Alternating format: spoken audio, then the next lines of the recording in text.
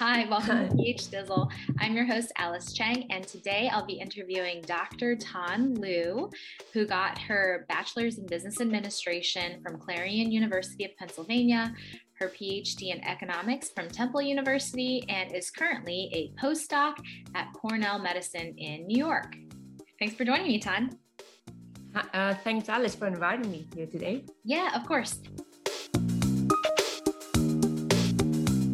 You did a bachelor's in business administration, and then you ended up doing a PhD in economics. So how did you even decide you wanted to go into a PhD program? Like, did you know anything about it? And were you studying health economics at that time? No, I was studying economics actually as an undergrad, and growing up, I was thinking, I like the idea of being a teacher, but teacher doesn't make a lot of money. So I was like, okay, pass. I'll do something else. So when I was in college, I had the opportunity to do some one-on-one tutoring and do some like a student leader in school, do some like a student resuscitation classes and stuff. And I really like that progress, like you understand what is one thing, but the ability to explain something that you understand to somebody else, that is a different skill set. Mm-hmm. And I really like that process of relearning what I already knew. So when I finished, before I finished undergrad, I didn't like the idea of working. I totally wasn't ready. I'm like, I can't stay in the concept of going to work and have a boss. It's like totally totally not. I hate it. So I'm like, okay, I'm good with school. I like teaching, and let's go to do some PhD so I don't have to work. So did you go straight from undergrad into your PhD? Yes, I did. Yes. Wow. Okay. But did you do research in undergrad? Like, how did you know, or how did you get prepared to start the PhD program? So during courses, there will be like term paper. Okay. And terms paper are like mini research paper that you do as part of the final thing. Mm. So I actually would transfer from England. I did my first year in England and I didn't like it, so I transferred. Your first year of PhD or your first year of undergrad? Undergrad, first year in undergrad. Wow. Okay, wait, yeah. So did you grow up in England? No, I finished high school in England. Okay, so you were in England and then you went to college in England, but then decided to transfer to college in the US. Yes. Okay, that's really cool. So how did you make that decision? I failed classes, and I'm like, wow, I was a good student and I failed my classes. That's kind of a wake-up call, It's like you know how you go high school, you have to go to college. You go to college, but nobody telling you what, you enter college. That's like you're achieving your goal, but it's like you have to finish. Yeah. But that wasn't in my mindset. I'm like, I'm achieving my goal. I'm done. So I'm like, okay. So I kind of failed my first year, one of my class. Oh, wow. And it wasn't my strong suit anyway. It was actually economic history, and you basically learning like history of British revolutions, and I'm like, that's really boring. It doesn't. It's not. I like economic history of British revolutions. That's definitely nothing. Right? So anyway, I tried to pass the class, but I couldn't because it's like all history.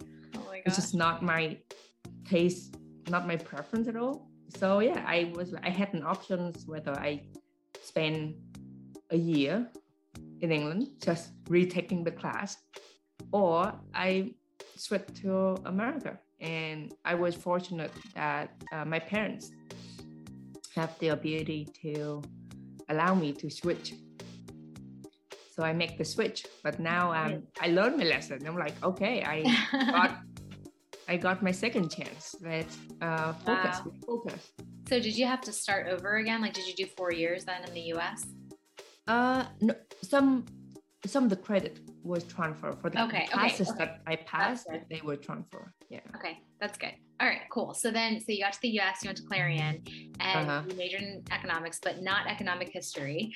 Yeah, exactly. I know that is not the class that I will take again. Yes, and despite not I don't know, maybe you did end up enjoying it, but you were saying like, you know, you kind of got to college and were like, oh, whatever. But then you decided to do a PhD, which is even more school. So you decided to apply and you ended up at Temple. So yeah, so my my undergraduate professor, after the first semester, I transferred to America for college. My professor was like, "Oh, what do you want to do after you're done with college?" And I'm like, "I don't know. I don't have a plan yet. I like this experience, but I'm still figuring out." And she was like, "Okay, you should go to a PhD program." And like I told her, like I like teaching. I like teaching. I like the experience of mentoring. I like research experience. So I told her that, and that's why she was suggesting to go to PhD program. And that's how I in my second year in England, which is like maybe second year or third year here in college, because I kind of transfer, but it wasn't like quite right. So yeah, so like I started like prepping for GRE and stuff in my second year and stuff. Yeah. Okay. So you ended up at Temple. So tell me what your like thesis was about. So I know you do health economics now. Did you always did you do that? At what point did you become interested in healthcare? So in my when I entered my PhD program, I didn't know what I want, the subfield that I want to do. Yeah. And I knew that I'm interested in food. You know, like that is, you know, Asians, we have that food culture. I love food, yes. Yeah, so I was interested in food, and so that's how it get started, was studying some like policy on food outcome, and that was making the transition to do health policies and healthcare work. Okay, so tell me what your thesis was about. That's kind of interesting. Kind of all over. I think the common theme would be so I told you that my initial interest in food, but my specializations now is actually in mental health and substance use disorder. Oh, interesting. Yeah. So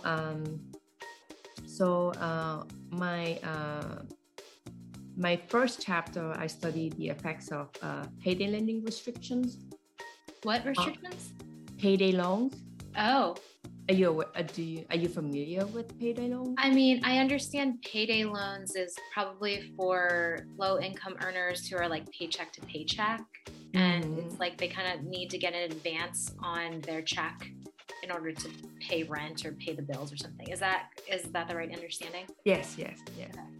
So I studying because of like and payday loan, they have high fee interest rates. Yeah, and you know, like if you think about if you think that if a person couldn't have, you know, like $300 now, how can they pay back $300 in fee in 2 weeks time? Right.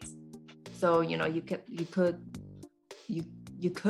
you know, a person who's thinking like, oh, I need it now, I'm gonna take out loan, for example, but then in 2 weeks time they're not able to pay back, so they have to pay additional fee to, you know, like to extend the loans out for another 2 weeks, or in some state they might have to take out another loan to pay off the initial loans.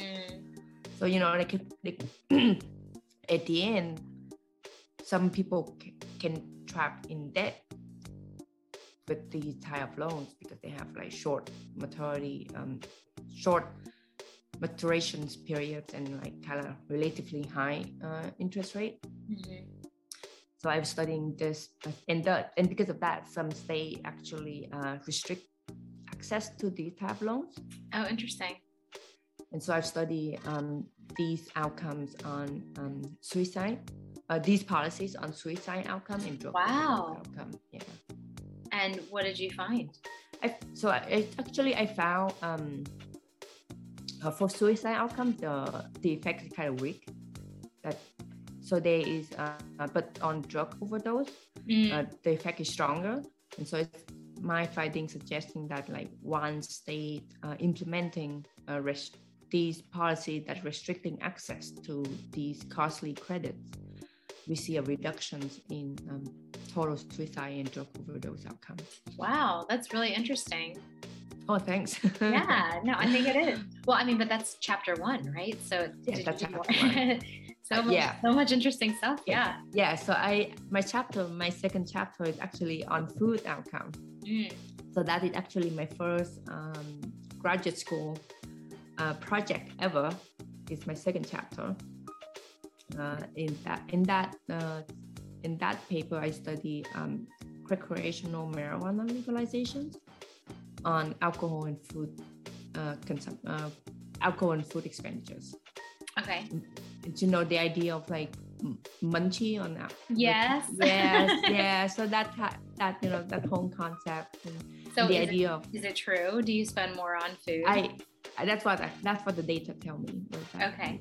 Like I mean, how do you like time box that? It's like after you smoke marijuana, within like a 5-hour period you spend more, or you're just saying like generally you spend more on food? Generally you spend more on food. I think. Okay. With the type of data that I have in like some of the techniques that we do in here, we leverage.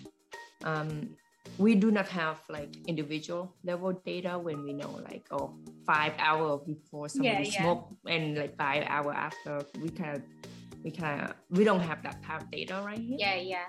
But so it's kind of leverage state policies and survey data in general. And that is one of the few techniques that in health policy that we do. So what's like the application of that? So you found that people spend more on food. Is that a good thing? Like, you advocate for legalization of marijuana because like the economy will go up, or like what's the application? Well, I think the applications right here was you can think of like increase in food spending is not necessarily is a bad thing, and but you could but you should be aware of where you spend the type of food that you're spending. You could like the consumption, the kind of food that you spend. Are you spending more on takeout? Takeout has lots of calories, greasy food, or like healthy food. So I think that's depending on the amount of the consumptions and the type of food that you're spending.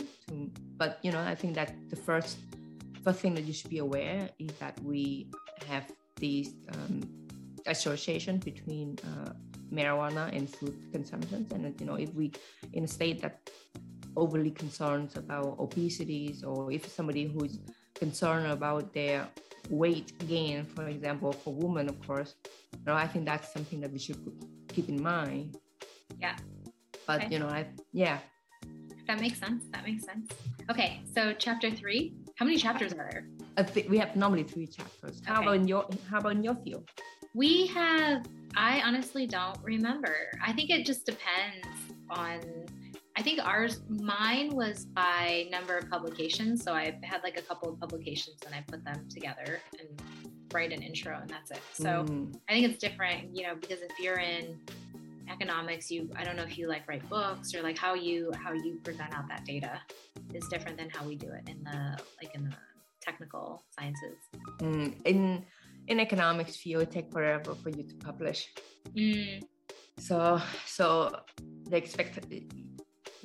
expectations is like, okay, if you have like it's okay if you don't have publication by the time you finish, or it's okay, or it's like it's good that you have some honor, or if you're able at the stage where you submit your papers for journal publication. It's great, but I think now the more it's getting more competitive, so the expectation is getting higher. But you know, we would not expect you to have, or at least I'm not in the hiring committee, but so I kind of don't know, but I don't think there's an expectations much that you would have like 3 papers published or right.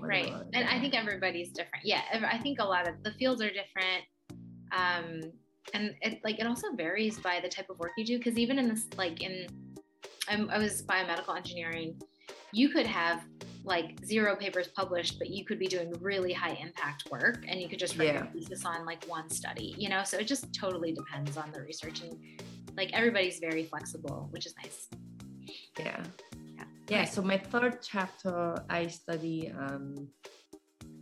access to office-based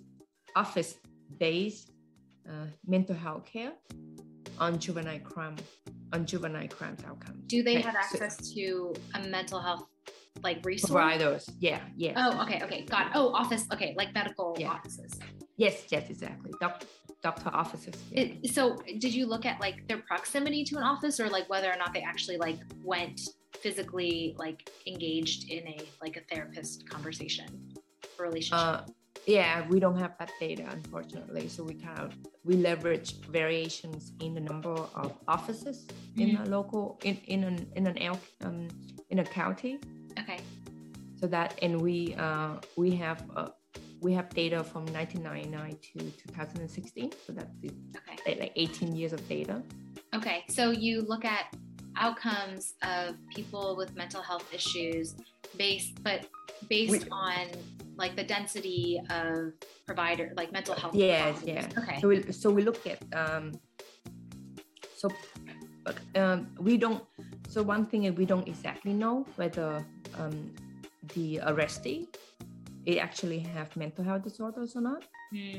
But so these analysis is what we call intent to treat analysis, and the outcome here is the number of arrests with the arrestees age under 18. Okay. So juvenile arrest. Yep. Okay. Yeah. Got it. So we're thinking that, you know, like if there are more officers in a county, then we should expect there's a decrease in the number of arrests, juvenile arrests. I see. And is that what you saw? Yeah. Okay.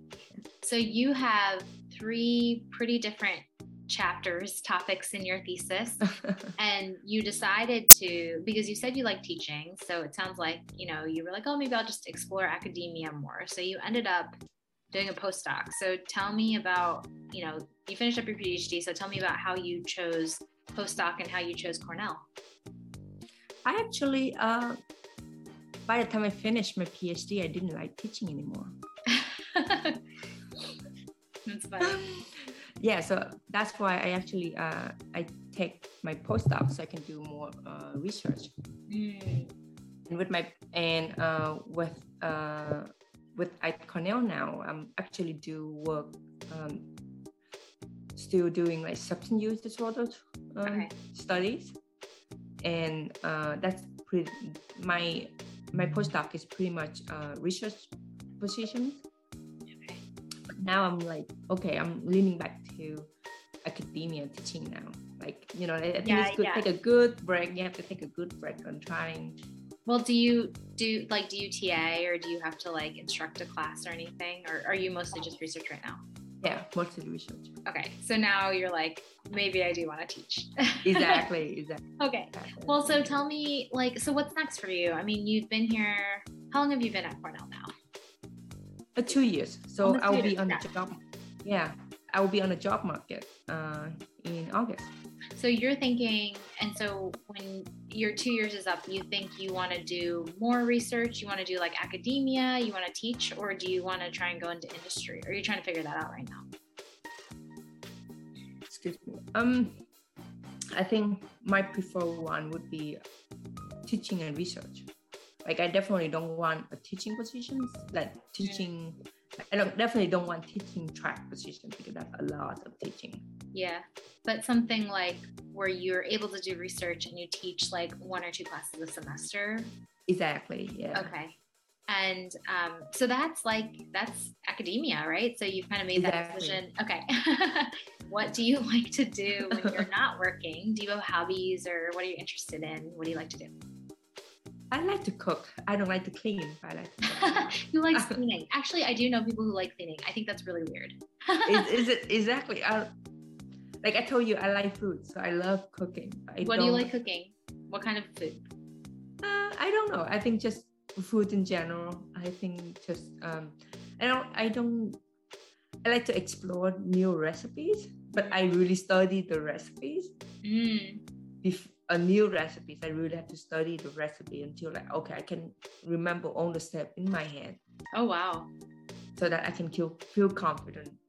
Like when I cook a new meal, and I'm still watching the video again, but I just have to be like knowing a step ahead.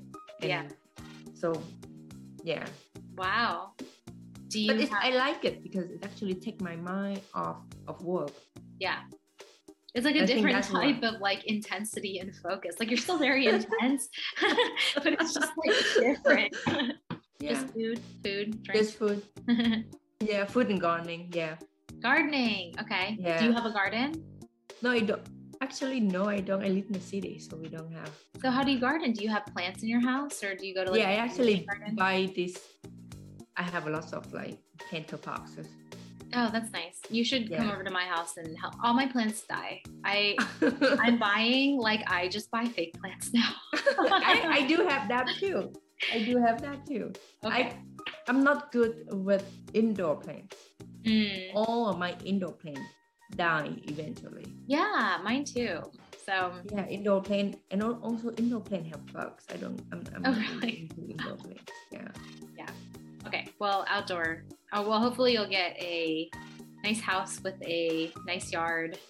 Yes, my second house. Yeah, exactly. Yeah, and you'll get your break and a nice garden. I'll check back in 6 months. Everything will be good. PH Dizzle. Having fun with smart people who do fun things.